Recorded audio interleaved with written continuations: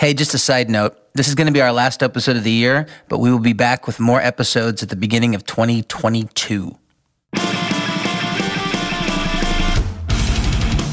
Hello, I'm Matt Pryor of the Get Up Kids, and this is Vagrant Records, 25 Years on the Streets, where we tell the oral history of the label by the artists, fans, and insiders. This episode, we will talk to a few of the bands from the time period that Vagrant took a heavier turn, as well as tell the story of The Bled, From Autumn to Ashes, and Biology. Tucson, Arizona's The Bled are one of those bands that work by controlling chaos. The energy of their first release, Pass the Flask, was the talk of the town in its day, and they went on to be a wildly influential band in their scene. I sat down with Jeremy Ray Talley from the group to discuss their run on Vagrant. Oh, the other voice you'll hear in this conversation is once again super producer of this podcast, Jesse Cannon. So tell me about, how did you come to start working with Vagrant? Because I know that you worked with Fiddler, with Amy. Yes. Before then. Was it when she was with Vagrant that brought you over there? Okay. No, she had just started Fiddler, and she'd only done a couple of, she did the Dashboard EP, I believe, and a couple of other things. She did that Recover EP, and those were two things that really got us interested in Fiddler, because we'd never heard of them until they contacted us and we looked them up. We were going to sign with Trevor Phipps from Unearth. He was starting a record label, and we were in talks with him, and which is a big deal for us because it was a guy from a band that we had heard of and liked. And shortly thereafter, I guess the way that it worked was Jay from Fiddler got a copy of our EP that we did. He was, I guess, guitar teching from Midtown, and those guys got a copy of it from someone. And, he was with Amy, dating Amy.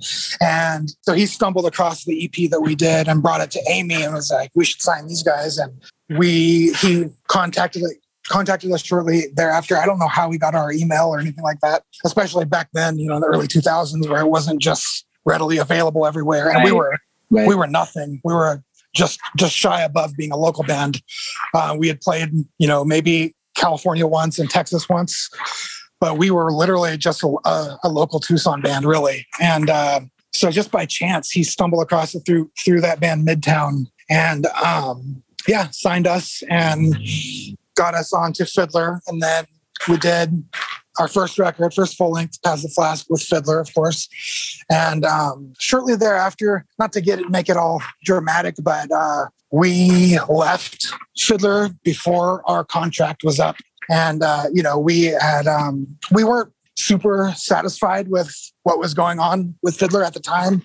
In our opinion, they were, dumping a lot of money into Juliet and the Licks and stuff, like these projects that they had that they thought were going to be, their big money makers. And they weren't really, they kind of lost attention to us. And we were on the road 10 months out of the year at that time, literally 10 months out of the year. So we found a little, I guess, I don't want to say a loophole because it was legal. We found a little thing in our contract that said that they had to account to us every quarter or something like that. And they hadn't done that. So we sent them the 30-day notice of, hey, you guys are in quote unquote breach of contract and we want to resolve it or we want to move on. They never got back to us within that 30-day window. So we left. I've even done that thing of like sending, we've had to send that like, hey, you haven't paid us. Here's your 30-day notice. But I've never had anybody actually like not pay it on the very last day it was due. You know what I mean? Like, do you think they wanted you guys to leave? Absolutely not. They wanted us to do another record with them. And the reason I know that is because we left Fiddler and signed with Vagrant, and about 2 months later, while we were in Louisville, Kentucky, we got served papers from Fiddler, and we got sued by them basically for breach of contract. And it was a big messy. Just so I understand the actual legit, because this kind of stuff is fascinating to me. So basically, you sent your 30-day, your what's that letter called? You have a lawyer send. They sent them a legal documentation that they had 30 days to pay you, which is required by the contract that you signed, and then they did not pay you within that 30 days. And so, in theory, at that point, you're officially free agents, right? And so you guys go and sign to Vagrant. Did Vagrant have any concerns about this at the time? They didn't. We explained to them what happened. And, we were talking to other labels at the time, and Vagrant they wanted us, they said, they asked us what we wanted. We told them and they agreed to it. And they didn't have much concern about the legal aspects. They didn't know that we were going to get sued, of course. And then to their credit, they helped us out a lot as far as legal fees and stuff like that goes, which is a whole other story in itself,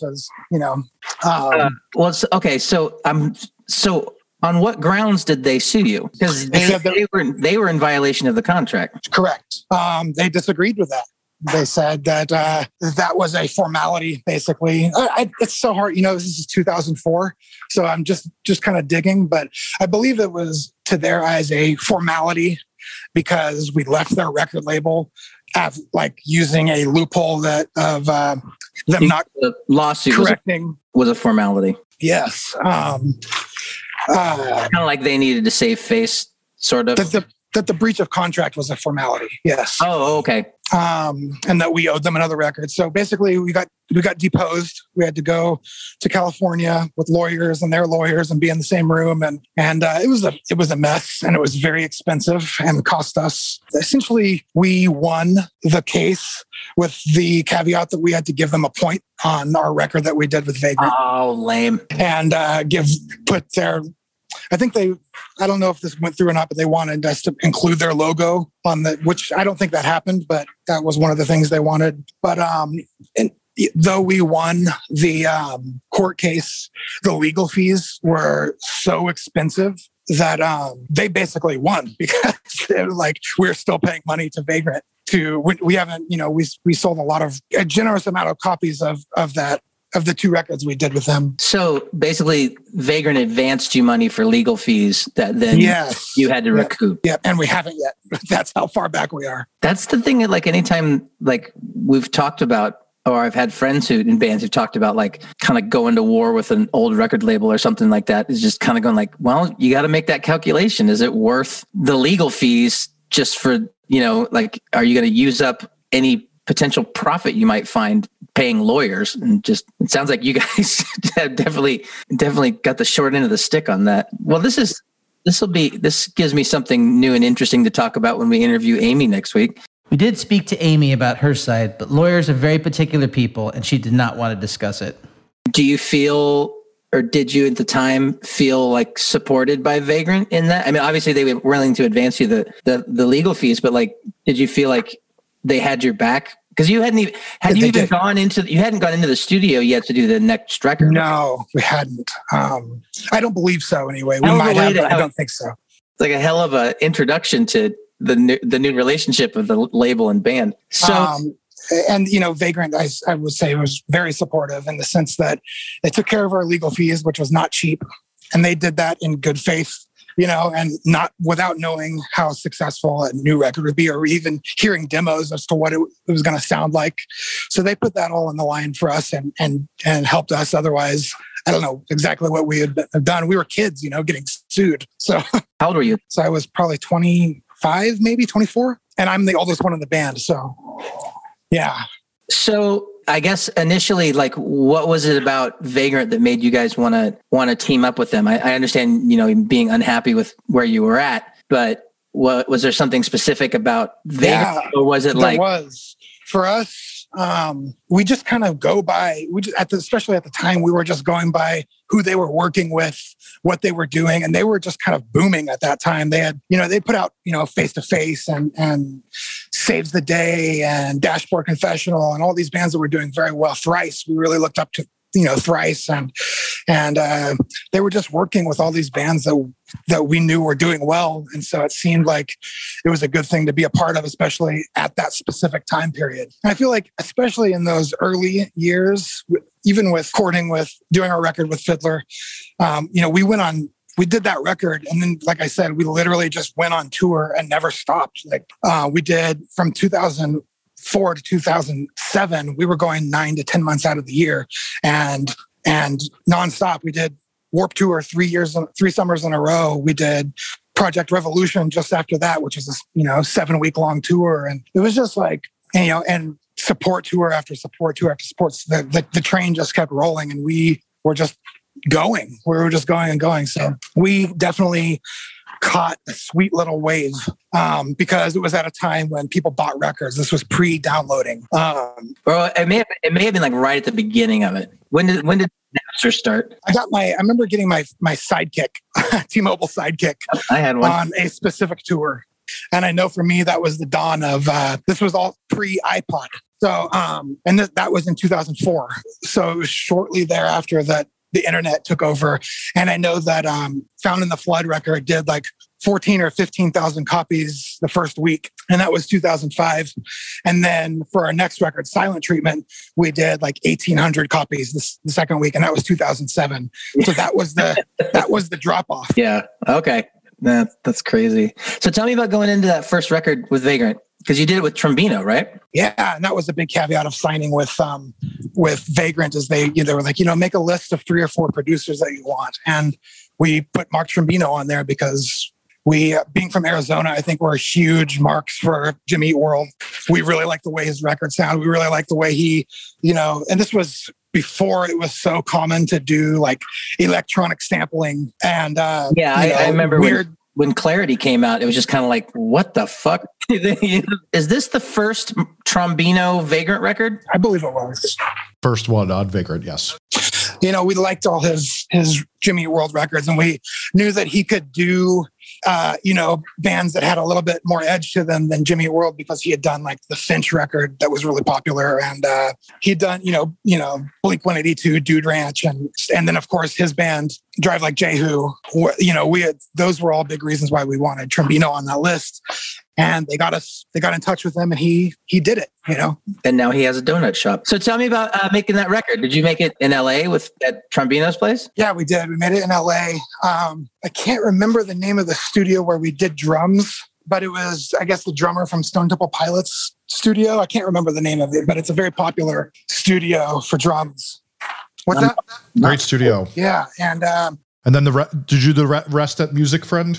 Yeah, I think so. That sounds right. Yeah, whatever Trombino used generally was where we did the rest of the record. And then it was mixed somewhere else. I don't remember where he mixed it either. But yeah, he did in what I thought was a good job engineering and mixing and that stuff. I feel like the only thing that didn't really get to where it needed to be was producing. I don't really think he had a clear idea of what to do with a band like us, as far as like generating ideas and letting us know if something was going on too long. That outside perspective that a producer brings to the table. He just kind of retracked the songs the way that we wrote them in the practice spot. And to his credit, we went in there very unprepared, in the sense that we went in there with 10 songs. We didn't have any. There was no fat to trim. Is that his MO, that he's more of just an engineer, or is that just, you think it was unusual to you guys? To my knowledge, I thought that he had worked very closely with Jimmy Eat World, and a lot of the sampling and stuff like that was his ideas and stuff like that. And we didn't get that out of him. We got a great sounding record, but like I said, it's just kind of what we went in there with is what happened. So just looking at your Wikipedia, which I'm going to be completely honest, and I'm reading about you as we go, that album did really well. It did. And it came out, and like, what was the response to it? Like, it charted, so that's cool. But like, did the people who liked the first record like get on board with it? It was kind of 50-50 actually. Oh, really? Because it was such a departure from what our first record was. Our first record, we didn't write that as a record. We wrote it, and that was just the songs that we were playing live. And it came out like that. It came out with this edge to them. And I think Bo's lack of experience and our lack of experience as a band really kind of had this magic to it, in the sense that we came out with this really raw, crazy record that not a lot of people were trying. Not a lot of bands were trying to do at that time. And it was just kind of magic. And then I think fans were expecting the part 2 of that. And we wanted to expand on our sound. We wanted to have singing parts, and we wanted to have these bigger rock sounding songs without a bajillion riffs crammed in to 2.5 minutes. You know what I mean? We wanted more classically structured songs, and we were just trying new stuff. Yeah, there's a whole. When we go ahead. No, go ahead. Sorry, I interrupted you. Oh, I was just saying, when I said we went in underprepared with exactly 10 songs and no fat to trim, we like put everything into those songs, and we were just kind of tapped out creatively. At that point, we were just like, this is the record. This is what's going to happen. This is what we got, because Vagrant wanted a record out, because it had been since 2003 that we recorded Past the Flask, and it was 2005 at that point. It's been coming up a lot lately, because we just did for our band's Patreon, we've been doing a kind of deep dive podcast, and we did one on 4 Minute Mile. And we were talking about how debut records are really unique, both good and bad. That, it really is the kind of purest expression of, especially if you're a live band, like a touring band, like the purest expression of that time. And you have time to like work those songs out live and play them for people and see what works and what doesn't work, whether you take that into consideration or not. And it's impossible to replicate. You know what I mean? Like there's just something that's just really magical and unique. And it's strange to me, as we've been talking about this more often, that music fans haven't seemed to figure that out, at least to a certain degree, of just like, well, no, you can't make your first record again. Nobody can. Nobody's ever done it. Like, it's impossible. The only way you can is if no one pays any attention to it at all. And then it's like kind of like it's not your first record. That's like the elusive Jimmy Eat World pop punk. Yes. Album. No one's really heard. That's a great point. I think that's similar to like what we did, where it's like making like a very raw record really fast, and then going to work with someone who can make the band sound more like an album and less like a. And then after you do your debut, you get thrown into a schedule. Then it's like, oh, you have to tour on this record for 10 months, and then you have to take 3 months off, and then you have to record again. And then it's like that for pretty much the rest of your career. It's a very schizophrenic thing. And then it gets even more so when you try to like put relationships or family into that mix, and then it becomes even more complicated. I think it's funny though, your era, Jeremy. I feel like, Matt, your era is leading up to that. Your era, Jeremy, is like one of the main, like, where you had so much pressure to stay on the road all the time, and that was there. Whereas now that era has died, and there's that weird thing that now everybody just puts out a constant stream of singles all the time. And so it's totally different. But like, I think particularly your era of musician had this pressure that like the touring could never stop, or else the sky was going to fall and your career is over. Yeah. And that's how it was. So interesting, because like that, and it's also a matter of when you get into it and it's good, it's easy to get in to want to stay in that cycle as well. So it's not just the pressure from the labels, because we were getting really good tours with bands that we loved, and it was a blast. You know what I mean? So that's 50% of it as well. Yes, we had to do that because in our contract, it says you have to tour 10 months on this record before you can make a new one. But also we were, like I said, early 20s, and all of a sudden everything just kept building. There was a Warped Tour, and then we got an offer to do a tour with a band like The Used, who were doing theaters instead of little clubs. And then, the next thing happens, and the next thing happens. And it was just it's a whirlwind that you're only, that you're in it, but you're just kind of going with it at the same time, because that's a blast. It's fun.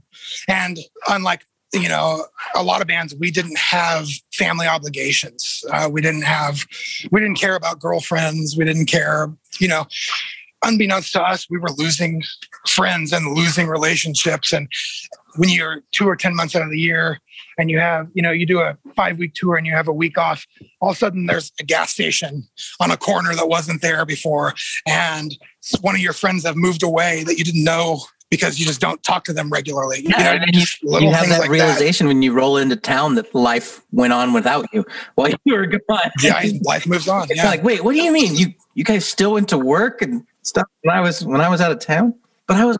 Yeah, people get married, and all that stuff. So was that the cycle that kept on rolling for the Found in the Flood? Like when that record came out? Because I would say from 2004 till we took a break finally in 2008, that was the whirlwind we were swept up in, for better and for better. Was that a official, like self-mandated taking a break kind of like?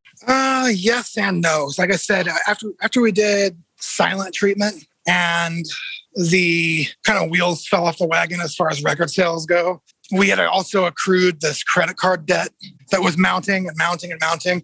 And we were not smart with money. We were not smart with money, and we didn't adapt to the new world of touring, which when downloading started, guess what? Now your whole way to make money is merch. And that's it. You can't worry about your guarantee.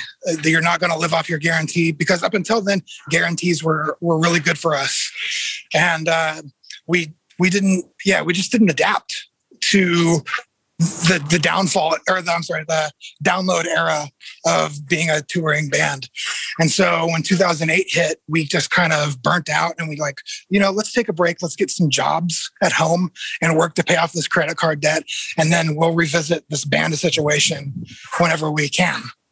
And that's what we did.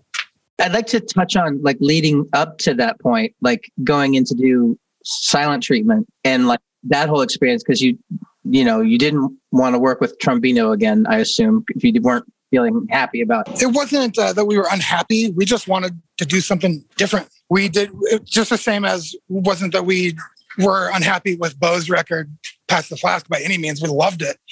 It was just we want to try other stuff. We want to get a new sound out of a band and try something else. And kind of similarly with Trombino, McTurnan was a producer that we really liked. A lot of the records he had done. He had actually worked with heavier bands, and he had worked with bands that we knew that had experiences with him, that had positive things to say about him. Unlike Trombino, we didn't know Jimmy Eat World personally. We didn't know Blink-182 or Finch or anything like that. We were just going to buy the records that we liked. And with McTurnan, we could talk to Senses Fail, who had just done a record with him. We were buddies with the Circa Survive guys who had done all their records with him. And we were buddies with Thrice at that point, who had done records with him. And so it was just a constant oh man, McTurnan's great. Salad Days Studio is great. You'll have a great experience, and he'll get a good record out of you guys. So we had references for him. And when he agreed to do it, it was just it just made sense at the time. Did that prove to be true? Did you guys have a good time making that record? Yes. Well, I'll say this. We made mistakes. Again, we went in there with the exact amount of songs that we had for the record. And McTurnan is not like Trombino in the sense where he was no, you guys need to have some extra stuff. So he was kind enough to give us 2 weeks in the studio for free to just sit around and write music, which is kind of unheard of, and then on top of that, some things happened with Vagrant to where I guess their contract with Interscope was up in the middle of us being in the studio, and Interscope had cut all funding to Vagrant. So McTurnan learned of this and learned that he wasn't going to be paid for the record indefinitely. There was no oh, you'll get it in 6 weeks. There was nothing. They were just we don't know when you'll get paid. And so he did the record on good faith. And that's amazing. There's not a lot of people like that would do that in his position, at his level of notoriety and his level of professionalism, that would be so giving to a band that he didn't know us from any band. He had heard what we did and liked it and said he could make a good record out of it. But beyond that, he didn't owe us or know us or anything. So, and then we made mistakes at the studio. We let his dogs out one night. One of his dogs out one night. We left the door open and his dog got out, and he found his dog sitting on the sidewalk waiting for him to come to work in the morning, because you live at Salad Days when you record there. And just things like that were just dumb mistakes. He said, he had just basically rules that we broke because we were dumb and immature and just not purposely disrespecting him, but just kind of thinking, oh, it'll be okay if we let a band come over and check out what we're doing. McTurnan will probably never know. And then he finds out that we let a band into the studio that he didn't know, that was on tour, that was just passing through Richmond. We let them come over and hang out for a few hours, and he found out about it. So we just made dumb, immature mistakes like that at the studio. overall, we had a blast because you live at that amazing studio. You have 24-hour access to the control room. So if you get an idea at 2 a.m. and you want to go track it, you can go down and track that idea and he'll check it out in the morning. He was cool with you guys doing that, like just self-tracking yourselves in the middle of the night? Yeah, he showed us how to hit record. And obviously it wasn't to the actual record. He had like a channel that we could record a guitar part That's on, cool. or and so a place to put our ideas down for him to check out in the morning. And then if it was jiving with him and we still liked it, we would throw it down on the real record the next day. That's really cool. That's a good way to work. It is. It was very productive in that sense. We wrote 3 songs in the studio, and only one of those songs made the record. But the fact that we got that opportunity to just write for a couple weeks and have that kind of exposure to the control room whenever we wanted, it was very helpful. So tell me about like that record coming out. Was it well received? I mean, you were talking about the whole, like, the bottom had fallen out of the music industry by the time it came.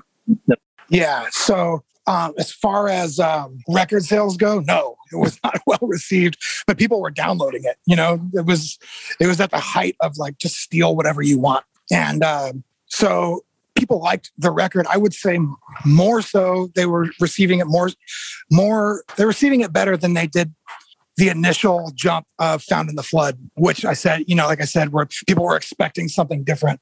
And now with Silent Treatment, we had kind of, I don't want to say gone back to being this crazy raw band, but we definitely were like, we should write a song that if it doesn't make our heads bang in the practice spot, let's not keep it. You know what I mean? We had that kind of mindset going into Silent Treatment.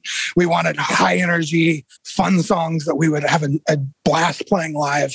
And then also we would, we say, let's incorporate a couple songs that are expansive and have some room to breathe and show a different side of us, but without making that the entire record. We wanted to sprinkle that in the same. So we were more methodical when putting out Silent Treatment than we were with Found in the Flood, where we're like, let's be a new band almost, let's do half the record kind of Foo Fighters and Radiohead flavored The Bled verse and a little bit of Past the Flask influence, where this is where like, let's just take everything that we like about playing music and standing on stage live and incorporate that into Silent Treatment. And that's what we did. I assume then it's like the plan is, stay on the grind, finish the record, go on tour and tour and tour and tour again. But then yeah, we had tours lined up already while we were in the studio. You were talking about how Vagrant's deal with Interscope went away. Did that affect this release, do you think, as far as like promotion and It affected it as far as, it was very under promoted. I think we got like shared a full page ad in a couple magazines. And this was also at a time where online promotion wasn't as heavy. It wasn't as big of a deal as it is now, where that's pretty much 90% of it is bands working their own social media websites and stuff like that. That didn't really happen then. So, I think it affected the promotion of the record. And then, so here's kind of what I'll say about Silent Treatment and the wheels falling off the wagon is when the day that Silent Treatment came out, we had flown to the UK where we were going to start a tour with Killswitch Engage. And it was a huge tour, all mapped out. And it was going to places we'd never been. It was going to Russia, all these places we were super stoked on. And the first day that we do this tour, we play the show in London. And it's just us and Killswitch. We finish, we get off stage, and our manager at the time was like, hey, let's go into the band room and let's talk real quick. We have some things to talk about. And he had sent us to England to do this tour on the faith that Vagrant was going to come through with this touring budget for us to help pay for our bus, help pay for us renting our gear and all this stuff. And so this is the day that Silent Treatment came out. And he was kind of on the phone with Vagrant, and he talked to, I don't remember who it was, maybe Wayne from Vagrant. And Wayne, and our manager was like, so what's the deal with the record? And, he's like, it's not good. It's under 2,000 copies. I don't remember the number. It's under 2,000 copies. And, our manager was like, yeah, right. What's the real number? He's like, no, it's not good. We can't give you any sort of budget right now. We are underfunded. We are underfunded by, we got our funds cut by Interscope. And so there is no budget for you guys. So we flew out there. We played one show. Then we had to cancel that tour while we're there. So we had to go into Killswitch's room, basically like, our tails tucked and be like, look, guys, we have to bail on this tour. We're so sorry. You know what I mean? We had to kind of air out our dirty laundry about our management's mistake, the label's mistake to Killswitch, who were just like, yeah, shit happens. Sounds like you guys should get some new management and figure this out. We're like, yeah. And so that was the last tour we did before we took our break. We jumped back on a plane and flew back home that night. And that was the last time that we played a show as that lineup. You guys seem to be the sort of like nexus point for that, all that shit hitting the fan at the same time between, the record sales tanking, streaming, exploding, and then Vagrant having the rug pulled out from under them financially from Interscope. And it all sort of seems to like culminate with that record, unfortunately. And that really sucks. I'm sorry you had to go through that. That's it is I know, but it's like, you hear so many horror stories of people in our industry, and it's just like, but that one you didn't have any control over at all. It wasn't what you signed up for. It wasn't, anything to do with you or the music that you make or the decisions that you make. It was just like got dealt a bad hand. I mean, that particular situation is, and then I also, like I said before, we were not smart with money. Same. We had accrued a debt that was our fault. Our manager that we had at the time, who I'm still friends with to this day, he was learning as he went. We were I think we were one of two bands that he managed, and the other band wasn't doing the things that we were doing at the time. So he was learning as he went too. And it was just this kind of, I don't want to say toxic, but it wasn't a healthy situation to be in.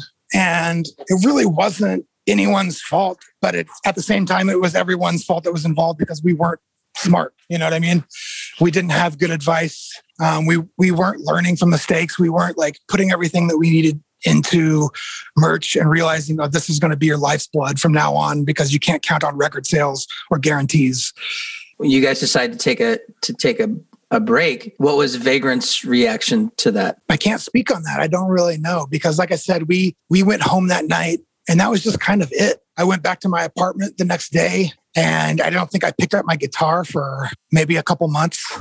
I didn't think about the blend. I got a job at a Hot Topic just because, on the off chance that we got offered some crazy tour and the band was going to get back together, I knew that Hot Topic would let me leave. They are actually a company that really caters to their employees being musicians and taking time off and stuff like that. They won't just fire you for wanting to leave for 4 weeks.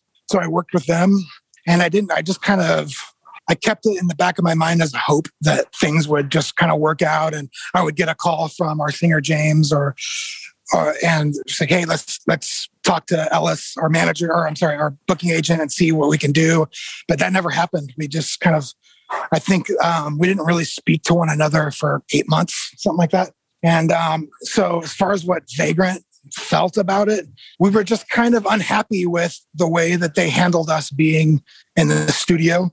Whether it's their fault or not, it was a horrible situation to be put in, to have McTernan come in and explain to us, like, hey, I'm not getting paid for this. I just got a call from my manager saying that, Vagrant's funds have been cut, and just have that awkward conversation and be like, yeah, we're 4 weeks into this record. What do we do? And he's like, I'm just going to finish the record and hope for the best as far as me getting paid. So just stuff like that. Whenever, when 2 years prior, Vagrant was at the height of this like upswing, they were putting out great record after great record and all these incredible bands that were doing very well, to all of a sudden, we can't afford to pay your producer. We can't afford to promote the record that you just spent 7 weeks in the studio making, and there's no budget for you to tour. There's nothing. So we didn't, at that point, we just didn't care what Vagrant thought. We were just like, we were burnt out. Like I said, I keep using that metaphor, but the wheels fell off the wagon and we were just dead in the water. We were just like, let's just take a break. We never said the words, let's break up. This is done. We're saying, let's work. Let's try to pay off the debts that we have with 9-to-5 jobs. And if and when things start to feel like they make sense to be the Bled again, then that's what we'll do. So how did that relationship end then with Vagrant? James and I put the band back together, the singer and I. All the other members, the bass player, the other guitar player, and the drummer didn't want to come back. They were, one of them had started college. The drummer was getting really well-paid gigs with Gavin Rosdale from Bush being his backup drummer. The other guitar player up and moved to Austin, Texas, and he's still there to this day. And so James and I knew that we could still do the Bled without those three members because James was the voice of the band and I wrote, 90% of the music. And so as long as it was my writing and his voice with the band, we knew that we could put it back together with friends of ours. We didn't want to hire anyone or get outside help or have tryouts. We told ourselves, look, we'll put the band back together, but it has to be what it's always been. And that's 5 friends that enjoy making music with each other. And we knew enough comparable musicians that were as good as the other members that had left that we knew that we could put it back together with this lineup that we had kind of brought together. And so when that happened, we called our manager at the time. We did stick with him, even though he kind of put us in that horrible position in the UK by sending us out there on the faith that Vagrant would come through without knowing that for sure. So Steve Looker, our manager, he calls Wayne from Vagrant and is like, hey, the Bled is going to do another record and they want to know if they can either be free or if you guys will make the record. And they let us go because I don't think they were back on their feet 8 months later as being a strong record label again. So they let us go. I mean, that's, I guess, admirable on their part. I mean, to acknowledge that they would. Yeah, I think, it wasn't it wasn't a hard record that we owed them. It was an option. Still though, so they just decided to decline the option. Yeah, for sure. They could have said, no, we'll keep you, but you have to do it a record under this budget and with a producer of our choice. They didn't do any of that. They just said, yeah, you can go if you want to go. So we left. What happens after your break? But like, how did you did one more record out, not on Vagrant? No, not on Vagrant. Yeah. And then did it just kind of feel like it was after that, it was just time, or is it still open? Yeah. So we got back together in the I want to say this the early fall of 2008 with this new lineup, and we just kind of jumped back into it. We got a decent advance from the new record label, and we took that and we got the instruments that we needed, and we got a van that we got from a police auction for dirt cheap, and Ellis, our booking agent, just put us back on the road, and it was almost like we never skipped a beat. It was like, oh, here's the tour with The Used again. We toured with them 4 or 5 times, and we were lucky enough to have a band of that caliber and that size really like our band and take us out. And so there was that tour, and then again we just kind of got caught up in the whirlwind for another couple of years and did the band full time again until 2000. I want to say I think 2011 or 12. 10, I don't know, one of those. I will say my big takeaway is that you were able to kind of get back on your feet after what is a horrible experience. And so I think that's probably a good thing to go out on, just because it's a really rare thing. Most people would be just completely like it's almost like it's commendable that you even tried it again. You know what I mean? Like yeah. Well, I mean, we were in a situation where like, it was never my dream to work part-time at Hot Topic. You know what I mean? And after doing the Bled and doing it to the success that we did it to, it's very appealing to want to go back to that. And same with James, our singer. He was, doing odds and ends and not being on stage, I think was a problem for him. You get addicted to it. You know what I mean? You get addicted to not just the attention, but the catharsis. Especially, I think the type of music that we play is so aggressive. The way that we are in real life is not, very laid back, chill dudes. And so to have an outlet for that is very appealing. To get on stage and throw our instruments around and get out this negative energy and have an outlet for that versus keeping it cooped up and bringing it to our 9-to-5 jobs is a very appealing thing. And for that alone, I'm very grateful that I played heavy music.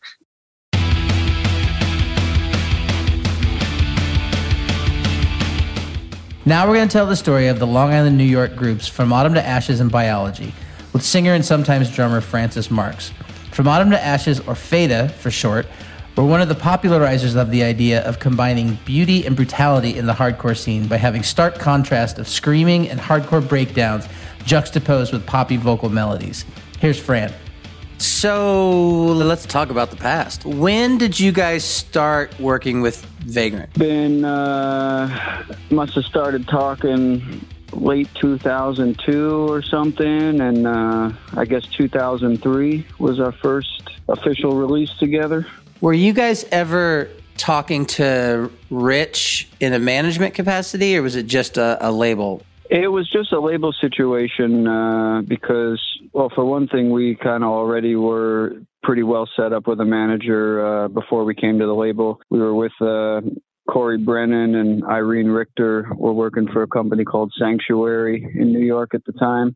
And as far as management goes, yeah, those two would have laid down in traffic for us, you know? Totally.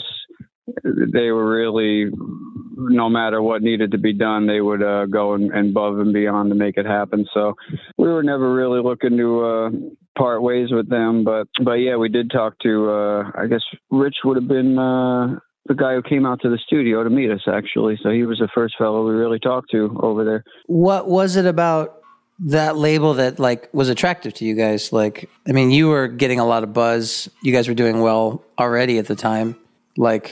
What was it about them as opposed to some other bigger label that was attractive to you? I have one specific memory that, because, we were talking to some bigger labels. I remember a guy from Ireland came to the studio up in Vancouver. We were recording, and we were pretty well into the process, really. We had some rough mixes that we were able to let him listen to, and I think he listened to it, and he had, he was interested, but he says, we don't know that you really have a radio single on here. Maybe write a couple more and get us a good single we can market. And this was for the Fiction We Live record. And the other thing he says, can't understand what you're saying, in regards to some of our vocals. Well, why don't you go back in there and recut some of these vocals and enunciate a little better so people can understand what you're saying. Was that in the kind of more screaming stuff he couldn't understand it, or was it just in general? I think it was in reference to both, really. Yeah, it was both Ben and I he was talking about. And so, we weren't that receptive to those criticisms. To that input? Yeah, I guess, yeah, you might say. We said, well, shit, I don't know that we were ever the type of band to write radio singles. It's if you happen to stumble upon one, go nuts. But no, we're not going to go back in and try to write you one on purpose. Vagrant didn't have that stance at all, really. Well, they had a fairly proven track record that they didn't need to be on the radio in order to make bands successful, or help bands become successful. Yeah. And we were well familiar with the roster, and there were plenty of bands on Vagrant we were already listening to, yours included, for sure. Well, take mine out of it, because that's just going to make me uncomfortable. But were you were you fans of that stuff, like Saves and the Trio and that kind of stuff? Yeah, and the Anniversary and No One Would Have Even. Yeah, we were all, I tell you what, I remember almost screwing the whole thing up, really, because I think when we first started talking about it, I said, I'm not sure. And I loved Vagrant, and I loved plenty of bands that did not have full-on screaming and breakdowns in their content, That said, I thought at the time that we were a little bit heavier than some of the stuff that had been on the label before. So my initial feeling wasn't against it. I just kind of wondered out loud, well, I wonder if the average fan of Vagrant Records looking for a certain type of thing, if it's going to be out of place, us on the label. No was the future answer, but I like a weird way of saying things sometimes, and I think it came across I don't know how it came across. But, Well, I mean, you ended up still working with them, so I assume they didn't get too offended if you, if you into. No, not at all. Yeah, it was just because it was almost like labels had like a brand at the time of sorts. Like if you bought something released by like Ferret or Trustkill, I feel like you had a pretty good idea of what it was going to sound like. I haven't thought about Trustkill in a decade. That's wild. I forgot. I totally forgot about. Like they were leading the charge for that style of music. I'm gonna go dig up my very distribution catalog and look for Trustkill records in it. Yeah. Or the other big one for Lumber. Do you remember Lumberjack distro? Oh yeah, Lumberjack. Lumberjack was Dirk from Doghouse. He ended up buying it, which was part of the reason we stopped working with him because he only wanted to focus on the distro and not on the label. Yeah, that don't work.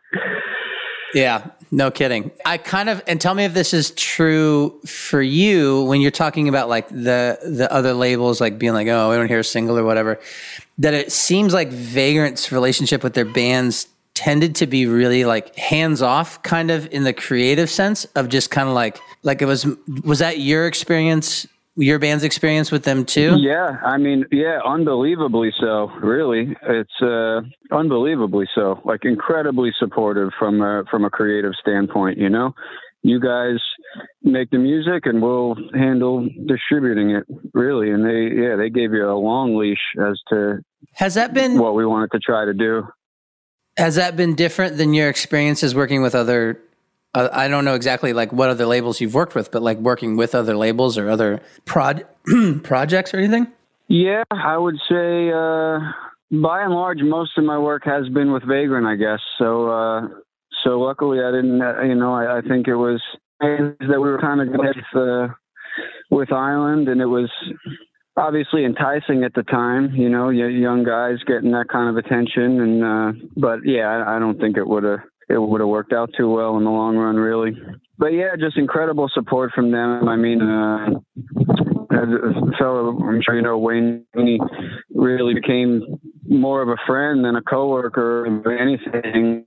Wayne, more than anybody, seemed to be the one who, like, especially with the kind of bands in your sort of graduating class, like that were a little bit heavier than like, the bands that came before you on the label. Wayne seemed to be the one who was like really the true believer of that kind of stuff. Like I've talked to Buddy from Senses Fail and the guys from Thrice, and they're just like, yeah, Wayne's our guy, assume that. Yeah, I believe that. But really everybody over there, I mean, I used to have the LA show and be able to go stop by the office there. And it was just, what can you say? Nurturing environment. They really just supported us, and there was no sort of negative pressure. It was great. It was a great time. It was tours they would do. I mean, heck, they had their own stage on the Warped Tour that one year, maybe 2006 it was. We had a Vagrant stage. Like, it was just a real sense of community in the label there. The Vagrant Across America tours and all that. So what was the first record you did with them? Was The Fiction We Live? Yeah, that's correct. And were you saying before that you were making that record before you had found a label for it? Yeah. All basically on the support of the manager I mentioned earlier. If I remember correctly, because we just had a one album deal for our first one, and our manager kind of saw things happening, and he was like, I want to say that he might have put up the initial money to get us in the studio. I mean, we toured a lot, and we set some savings aside, and we put up some ourselves, but I think he put up a good chunk of the money to get us into the studio, and he said, let's get some things recorded, and we can shop around from there and see who's interested. I think that's like one of the best places you can be, like kind of creatively, is like if you have the freedom to make something, but you don't have to like make something that then you can find whoever your partner is going to be that's like the most excited about that thing that you're doing. So that makes me happy that you guys had that opportunity to do it like that. So what was the reaction then? It's just like that record comes out on Vagrant, and then what, touring, worldwide domination? Like, how does it go from that point? Yeah, you got the touring part right. I remember so yeah, that was really the turning point that we graduated to a bus full time, because we booked about 3 months solid with, it was our record release tour, which was still one of the better headliners. It was Cave In and Every Time I Die were on it. And some alternating, first of 4 alternated among a couple bands. But that was over a month, and that went straight into the Vagrant Across America tour with Alkaline Trio, Reggie, and No Motive. And that was another 6-weeker or something. It just went on and on. But I think I saw you guys at the time. That's how you got to do it. Yeah, I think I saw you guys play on that tour at Liberty Hall here in Lawrence with the trio and Reggie. I don't remember if was No Motive on the whole tour. No, they might. Somebody might have had the other half. I got to try to remember. They were on a good stretch of it. Who the heck else would have had that first slot, though? No, they were on it. They might have been on the whole thing. So, like, what is your mindset at that point? Like, going into because you you put this record out and it's going well. You're on this label. It's going well, and you're touring. Did you have to make a conscious decision to start working on the next record? Because then at this point, were you guys still based out of New York at the time? Yeah, we were definitely based out of New York. Yeah. I remember 2 of the fellas, Ben and Brian, had their apartment. They were right on I think 10th Street between First and A or something. I remember them going on about how much rent their rent was at the time, and they were never home. Yeah, I was going to say that's in the apartment for 1 day a month or something. That's kind of a wild hustle to make enough money to afford a Manhattan apartment and then never be there. Yeah, no, it was wild. And I mean, look, it was fun when we were home. It was I got to go party there, but that wasn't I was living with my folks and just trying to save. We toured so much that I just felt like, we're home for a week here, a week there. And so, yeah, I went back and was just staying at my folks' place between tours for as long as I possibly could. So when did you guys start abandoning your friends? So that was kind of crazy because, we hadn't written anything. I mean, we were just touring way too much and probably drinking way too much. Like you do. I want to say we sort of got quarantined, a funny term for today, but we got sent up to a house in the Catskills, Hunter Mountain area. Our manager was like, all right, you guys, we had a studio in the city, but the thought was there was just too much distraction down there, too many friends and too many parties to be had. So it says, okay, well, we rented you guys this house in the mountains. It was really nice, actually, and just in the woods in the middle of nowhere. So you could set up. If you had an idea at 4 a.m, you start wailing, and there was nobody there to complain about it. And the thought was that we'd be far enough away from distractions, but that was a wild, wild time. We had holy smokes, we had some parties in that place and had our friends driving up it was only a 2-hour drive from New York, right, and there were spare bedrooms and everything. So it was, we had some fun up there. Sounds like the world's best manager. Lent you money to start recording, told you need to go on a retreat up in the Catskills. I mean, that sounds amazing. Yeah. No, if there's one point I got to get across, it's Corey and Irene really went the extra mile. That's amazing. I mean, somebody should have maybe stopped by there and made sure we weren't burning the place down. Did you get work done while you were there, or were you just partying the whole time? We got a surprising amount of actual songwriting done too. Okay. So where did you make that record? Did you make it upstate? No, we went back to Vancouver for that as well. Garth Richardson he does a combination of things. He's got a home studio up in Horseshoe Bay. It's called Gibson's, British Columbia. Really, really beautiful out that way. And really one of my favorite. He used to do a thing where he would track drums at a bigger studio in the city of Vancouver, and then you'd go out to his farmhouse and you would do everything else out there. So how long were you guys out in Vancouver for that record? That one, I would say that was a bit longer, and that was a bit of a rough process because, I said we were partying pretty hard up at the house and actually getting work done, but I think Ben got a heck of a lot of work done up there, really. So we didn't have a lot in the way of lyrics and vocal parts. So we kind of didn't realize that until we were deep into it at the studio. And that, I would say that was, if I could do something about that, I would. We really should have just pulled the plug and went home and given the guy more time to get his parts together. But things were rolling. That album I think had quite a bit bigger of a budget than the one before it, and you're on a timeline. It's not always. I mean, and you flew 6 guys across the country. It's not so easy to just like go home and take more time. But we really should have regrouped, given him more time to get his parts together. But it was just, nope, we're here. We're going to finish this one way or another. And we kind of slugged through it. And it unique situations make for a unique outcome, and would have been a whole different album otherwise. That one's weird for me. I actually just had to go back and listen to it because we got the test pressings for the vinyl that's going to be issued. And it's just like a collection of songs, really, almost by 2 different bands.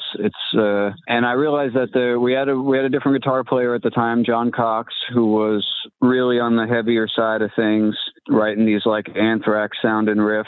And then Brian would write songs of his own that were on the more pop oriented side of things. And they didn't intertwine as much. They kind of sat on the album as like separate tracks, really.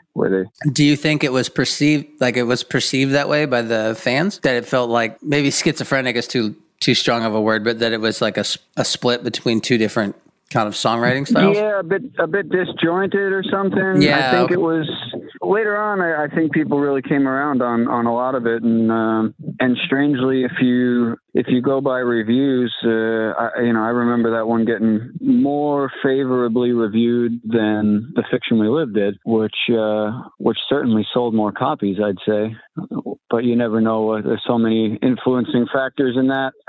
Those were the years that I think in general file sharing was becoming more of a mainstream thing, and yeah, that's something more people that's were starting to get iPods or something. So what year are we talking about right now? Like when you're probably 05, I would say. If I remember it right, we had 3 albums there on Vagrant, and they were on the odd years 3, 5, 7.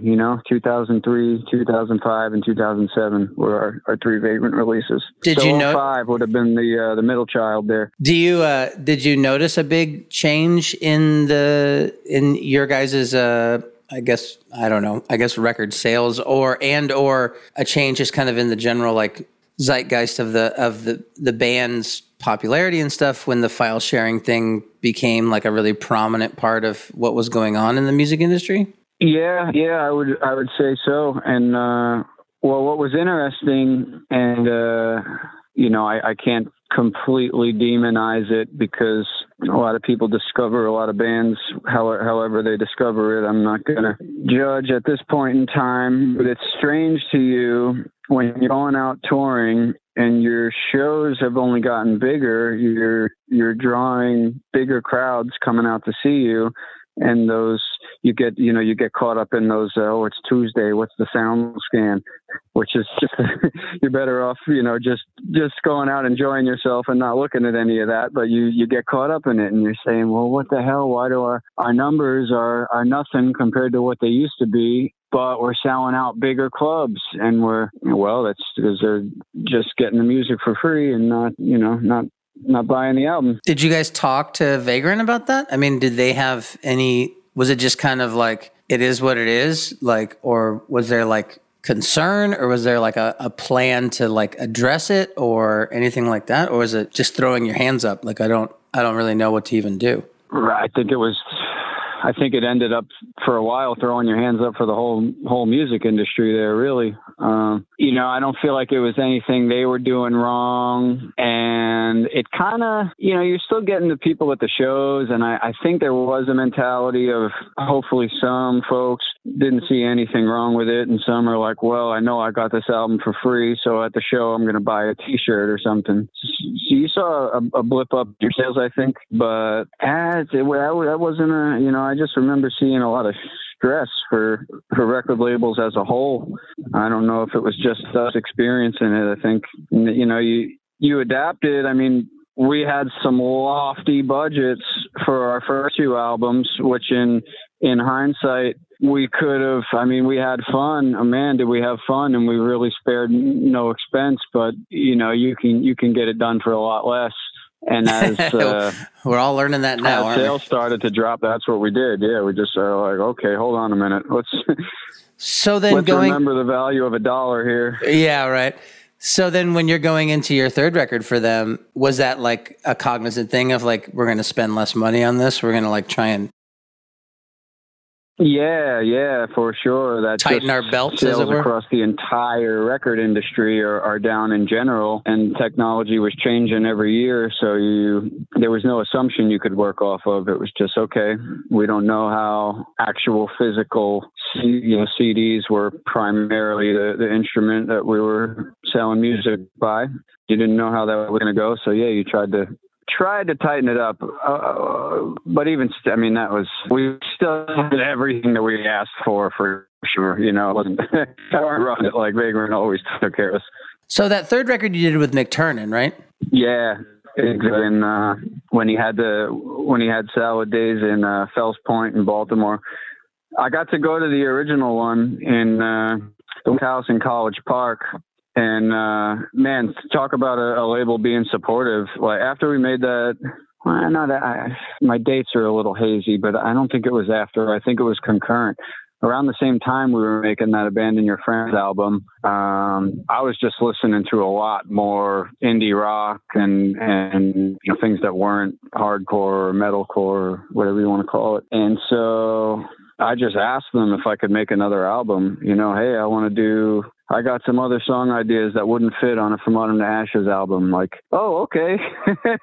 Can I go set up shop in Maryland with my buddies for a couple weeks? Yeah, sure. So I got to go make this album.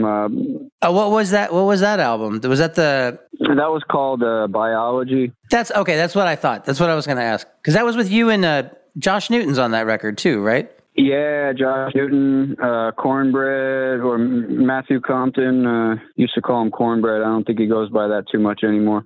So Cornbread's come up before, and then I know Josh Newton from Kansas City. Man. He's a great dude and an amazing drummer. That's what I've been told. He's got a ridiculous name, but he's barely a really good drummer. I know Josh Newton from when he was in bands in Kansas City. And so it's kind of interesting that there's that kind of connection there. But yeah, we met him he wasn't our original bass player, and he was playing bass for Reggie and the Full Effect on our first Vagrant Across America tour there. So I was originally in that lineup of Reggie and the Full Effect, and it coincided with me doing a New Amsterdam's tour, and I couldn't do both of them. So I told James I needed to leave Reggie, and that's when he got Andy Jackson to fill in.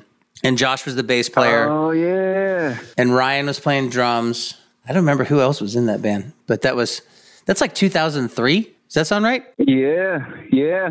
There was maybe a fella named Corey who alternated. Oh, yeah. Corey's the shredder. Corey was in he's a full-on proper shredder.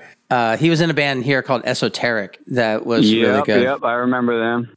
Small world. So tell me about making the Holding a Wolf by the Ears with McTurnan. Like, what was that? Did you make the Biology record with Brian? Yeah. I mean, heck, he kind of played bass on it. Now that I think about it, did Josh retract some of that stuff? We just, we had some ideas, but we didn't have finished songs, and we went down and did pre-production. And it was like me and Josh on guitar, Cornbread on drums, and McTurnan playing bass in the room. That's really cool. And that was just kind of a like sort of sight unseen, like Vagrant was cool with doing that just because you were like, I just want to try this project kind of thing? Pretty much. I don't even know if I had demos. I don't know if I had a single damn demo, and I just had a whole lot of confidence and said I wanted to make a record, and they had confidence in me, I guess, to set me loose and do it. That's awesome. So you already had experience working with McTernan, and then how was the making of that that record? So he had moved to a new studio. He built this. I mean, the old one was cool, but then he got this like building in Fells Point, Inner Harbor of Baltimore there. And man, he made I don't know if somebody told me he's not still doing it, or maybe he sold it or something. I don't know. But man, that was a beautiful studio, and just a great vibe working with that guy. I mean, he's really solid, and if there's sometimes he talked me into hitting some notes that I knew I'd never be able to hit again on. It's like just stand on your tippy toes and hit it once, and it's like, oh man, I got to go out and do that live every night though. Yeah, but you can't think like that when you're in the studio. You got to think like, I do that all the time when we're writing now. It's just like, oh, this song's going to be brutal to play live, but it sounds really cool. Yeah, I said that to another engineer once. We were layering some things that would have been physically impossible to do live. And I came with the old, well, how are we going to pull that off live? And he looks at me and says, well, if your record's no good, then nobody's going to come see you live. So don't worry about that right now. Once again, the one and only Brian McTernan. Okay, so Biology was Fran from Autumn to Ashes. Oh, okay. Because you did one of their records too, right? Yes, I did. Yeah, so Fran, what happened with Biology was Vagrant wanted Fran to make a solo record. This is my recollection of it. And I didn't know him, and he ended up coming into the studio, and he had some demos that were like, it was like I didn't feel like his voice and his writing catered to like this like soft, mellow kind of sensitive singer-songwriter vibe. So we decided to like write some tunes like full band, and he ended up bringing Josh Newton, and then I brought Cornbread from Engine Down came to play drums, who's like the best fucking drummer ever. Cornbread? Cornbread Compton. And I assume this is a nickname, not his. No, yeah, his real name is Matthew Compton, but okay. He's literally one of the best drummers and super creative vibe. I can't remember. He's in his new project. He does like soundtracks for movies and stuff, and then he's in this mega huge band with like 300 million plays of their new song.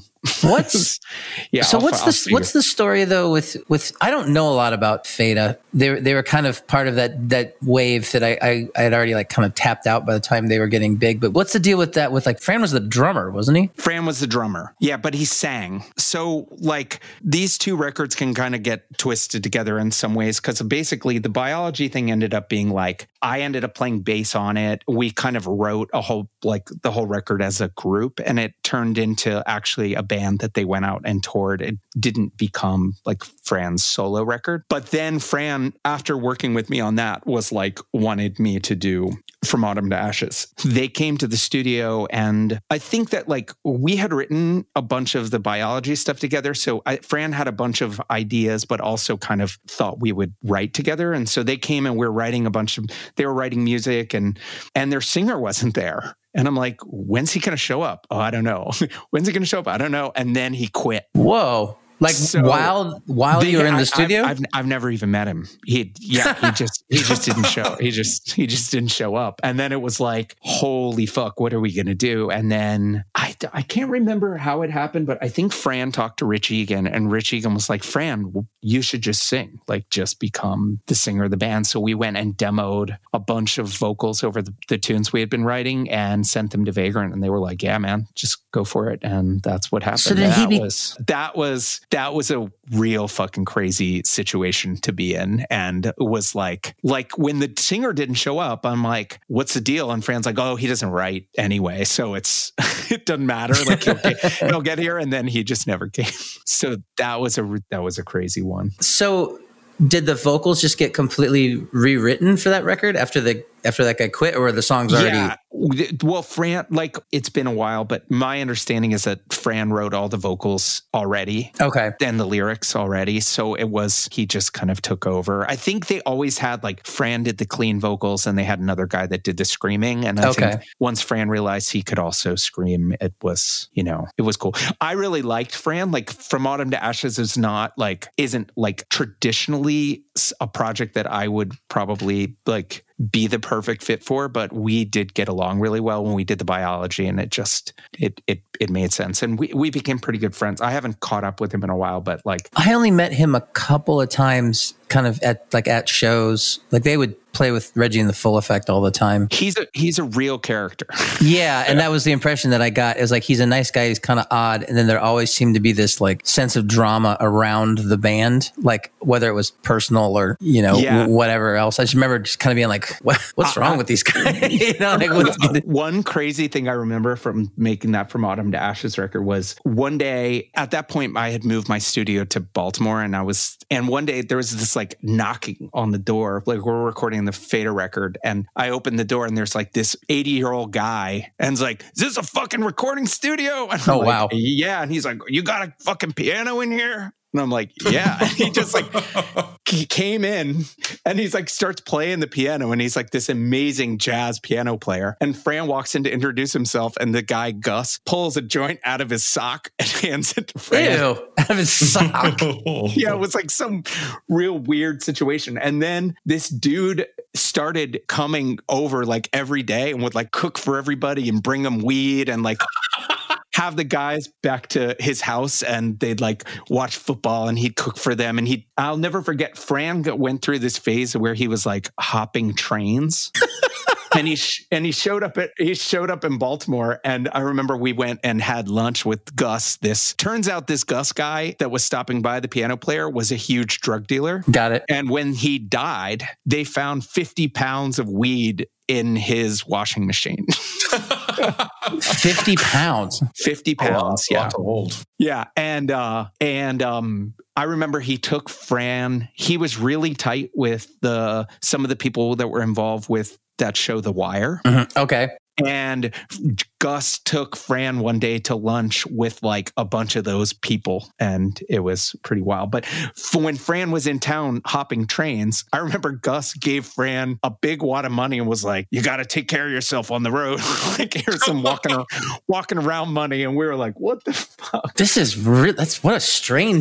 that's a unique studio story. The crazy thing was he became a fixture with like every band. Like every band loved Gus, and he would show up at the studio and cook. And I'll never forget, I don't know if you ever heard that band, The Graduate. Did you ever hear that band? Yeah. I know of them. I don't know that I. So we were making that record, and the label, and Gus was hanging out with them all the time. And the label came down and went to take us all to dinner at this place in Little Italy. And Gus had made the reservation for us. And we walk in, and the owner comes out and says, "Everything's on the house tonight." Wow. And the dude from the label was like, is this guy in the mob, or like, what the fuck is it safe to be, and I don't know ultimately what his deal was, but he then died. So he's no longer with us, but he died. And then they're like going through his house. They found 50 pounds of weed Christ. stuffed in the washing machine. So yeah. Back to Francis. Interesting stories you remember about the label specifically, or anybody there? Yeah, I mean, I remember we were just freshly signed to the label and just about to, had just dropped The Fiction We Live, and we got on the Vagrant Across America tour, and really nearly, or not nearly, I mean, I think we did get kicked off the tour pretty early on, actually, and general out of control nature, I think. General mayhem? General mayhem, yeah, general drunken mayhem, and just causing trouble. And I think it might have had something to do with one of our guys said something not to the Alkaline Trio's merch person. I don't think it was directed towards her, but it was within her earshot, and she found it offensive. Heather, maybe? Heather, yeah. She's the one who like designed all their old merch. Oh yeah. She was like basically a member of the band. So yeah, you don't piss her off. Mm-hmm. No. But she probably wasn't in the wrong. It probably was something that was degrading in some way, or no, maybe not degrading, but certainly objectifying of women. It was, I don't know. I can't remember what the hell it was. Somebody hooked up with somebody and was retelling the story or whatever it was. She didn't like it, and that was enough that they sent us packing right away. And I don't know if I think it was Rich or Wayne, or they basically called the trio and were like, hey, you know, and I know these guys are rowdy, but we just signed them and we're trying to promote this record. Like, can't really have you kicking them off in the middle of the tour. So we got to stay on the tour, but we were on probation or something. You know, have more than we need and work them into lyrics later. Did that work? Did that work for you guys? Did that. I mean, I had this old 1940s Royal typewriter at the time. I brought that down to McTernan's studio, and I was banging away on it every day. And we got to the point where most of the music was dialed in, and we were ready to start tracking vocals. And so, he was supposed to take the bus down. And one day it was, hey, I missed my bus. Okay, we'll get you another ticket. You got the 10 a.m. tomorrow. Next day came, and we're down at the station, and he didn't get off the bus and just sent an email saying, you know, sorry guys, I can't do this anymore. So I think we went straight to the bar. We said, holy shit, I need a drink. I don't know what happened now. And there you are. You know, you're in the studio. You got the thing 80% recorded. And we called Vagrant and said, well, here's the situation. You know, he needs out. He's not coming. And I don't remember who suggested it, but they basically told me this thing. And, you know, if you're up for it, move up to the front and get a new drummer for touring. If you were comparing yourself to your peers, did you feel like you guys were dropping the ball in the vocal department with that stuff? Like, that seems to be like a real thing we've seen in this. And like, what do you mean by that? Did you feel like a lot of the bands did? Because I knew a lot of bands in your guys' style, and I produced a lot of these bands, and a lot of them would just put the vocals totally as an afterthought. How did you guys feel compared to other bands with that? You know, for the Holding a Wolf album, it definitely wasn't an afterthought, because it was really present in my mind that it was a problem the time before. But largely, no. I mean, I was playing drums, and I approach writing music definitely from behind a drum set. If I'm not back there, things stop making sense, really. Whose idea was it for you to start singing? You know, it might have been Wayne, and it actually might have been Brian McTernan, because I was already doing scratch tracks, kind of trying to like prep some vocal ideas for Ben to play with when he got there. And I think like McTernan liked the scratches. Yeah. I was trying to figure out how you would come to that conclusion of like, well, let's just have the drummer do it. You know, like it just seems so like, but if you were doing scratch tracks and that was already like kind of established, that makes sense. Did you ever want to be a singer? You know, I didn't like doing it from behind so I kind of sang the melodic stuff from behind the drum kit. And it wasn't really an intention in the first place. When we started the band, we knew we didn't want to have just all aggressive screaming vocals the whole time. We wanted to have some melodies in there. And I don't know if I remember it right, but I feel like nobody else was just really up for doing it. I didn't so much see myself as a singer at the time, but it was just process of elimination. I wanted to hear some melodies in there, here and there. And so I got a mic behind the kit. I never liked it because no matter where you put the mic stand, it's always in your way. And I tried it with a headset mic for a long time, but then that thing's always in front of your mouth. So you're like going for it on the drums, and you're short of breath and huffing and puffing and trying to sing at the same time. The sweat is running off the bridge of your nose and filling up the mouthpiece of the mic, and it just sounds like you went underwater. Like it was everything I tried, it was a challenge. And so I won't lie, the first time that I had a mic in my hand and wasn't behind the drum set, I went nuts. Just was kind of unhinged, and in a good way or a bad way? Yeah, I mean, I was just in the crowd the whole time, hanging from the lights, and so much adrenaline. I blew my voice out in the first show, I think. Were you into it, or did you like feel like pressured into going into that role? Because you're essentially kind of going from being not, I don't think of drummers as being in the background, but you're not the front man, and you're going to like being the front man. Like, was that a weird? Yeah, I would say you're very right about that.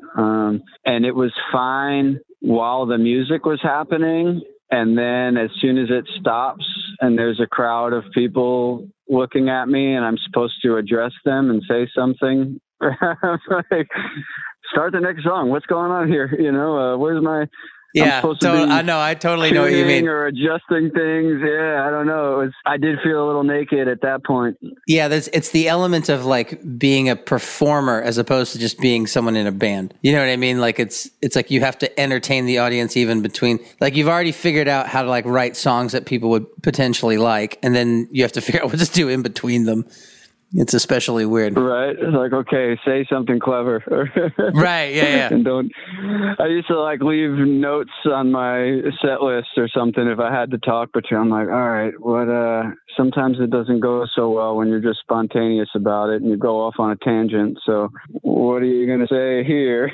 But it's, man, it's like a fort, you know, the drum set was like my fortress. It's like this wall of stuff in front of me and I'm in my own world back there. And yeah, I did miss that quite a bit. I totally relate to that. Like even if I'm not playing guitar, I need to have a guitar if I'm going to sing in front of people. It feels so... You just need one in your hands.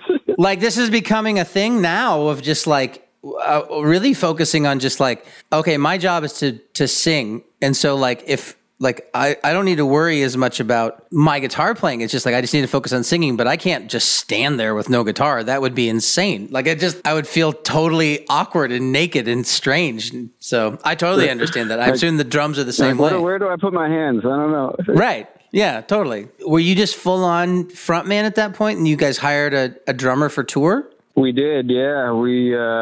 Did you play drums on any of the songs? Happened in spur of the moment, really. We had a tour booked to Australia, and I don't think we even told the promoters what happened. We just showed up there with a different drummer. He was, he played in a heavy band back. He used to play in a Connecticut band called In Pieces, and then, but at the time he was playing in a band called Bare Hands. They're like an indie rock band in Brooklyn. And so we picked up our buddy TJ and we showed up in Australia. And some of the venues down there, they do 2 shows a day because they do all ages in the afternoon. And then you do an evening show where they serve for 18 and over, I think it was. So I had never done the screaming stuff live, you know, and we show up there and the first day there's 2 shows. And I got through it, kind of. And then the second day, we go to do the afternoon. I mean, I woke up the second day and my throat was raw. And then we go to do the afternoon show, and it was just gone after that. So then we had the evening show that was ridiculous. Who even got on stage and sang? I think I got back behind the drums, actually, for some of that, because I couldn't sing at all. We had it was like tour managers all coming out. I've had shows like that. Race our buddy where whoever knows a single word, grab the mic and sing. The whole crowd can sing. I don't care. We got nothing. That can be fun though. You know, like I mean, it's completely like nerve-wracking as a singer to like, you know, that like kind of terror of losing your voice, but that kind of communal sing-along thing can be fun. Yeah, no, it was cool. It's kind of a fond memory now, but I'd gone to a vocal coach to show me how to scream without screaming, but I couldn't do it really. It came out sounding kind of fake, and I just end up letting it rip till I got a headache and my face is bright red. So how does that, I guess, so like you guys kept going on, like, but that was the last record you made for Vagrant, was that one? Holding a Wolf? Yeah, we did about 2 full years on that, I'd say, full tour cycle. And I mean, actually, that, you know, I still, I'm real proud of that one. That was not to say I'm not proud of the other ones, but that, it was a shame, I guess, to split up after that. That was a great record, and I got some buddies later on who tell me that that's their favorite one. And even we did some reunion shows, and you'd think a lot of people coming out to the reunion shows only want to hear the really old shit, but we got some of the biggest crowd reactions playing those Holding a Wolf by the Ear songs. So it's a bit my fault, I think, why we did start writing another record, but it was our newest guitar player, Rob Lawrence, and it was just that we're writing it, and it was darker and kind of more doom elements, like doom metal sounding riffs and stuff, and I loved it, but I just didn't think the title fit. You know, I was like, I don't know if this is a From Autumn to Ashes record, whatever that means. We made the record. It just, we called it something else, and way fewer people seemed to pay attention to it on account of that. That was a record called Warship. Oh yeah, I remember that. Yeah, we did that one. That was supposed to be, because we had a new 3-album deal, actually. I think I still got it in my, I don't throw anything away. I got a file cabinet here where I still got a copy of the contract in there. maybe it's not expired. I don't know. But we were supposed to re-sign another 3-album deal, and well, I don't know. That was just it, huh? Yep, it just I was out of steam. It's usually my fault, really. I don't know what it is. I just get, things could be like reaching their peak and going great, and I get the urge to, I'm like, I don't want to do this anymore. And then I pull the plug on it, and then 6 months later, it's like, whoa, what the fuck were you thinking? That was crazy. Well, you know what? That's called being an artist.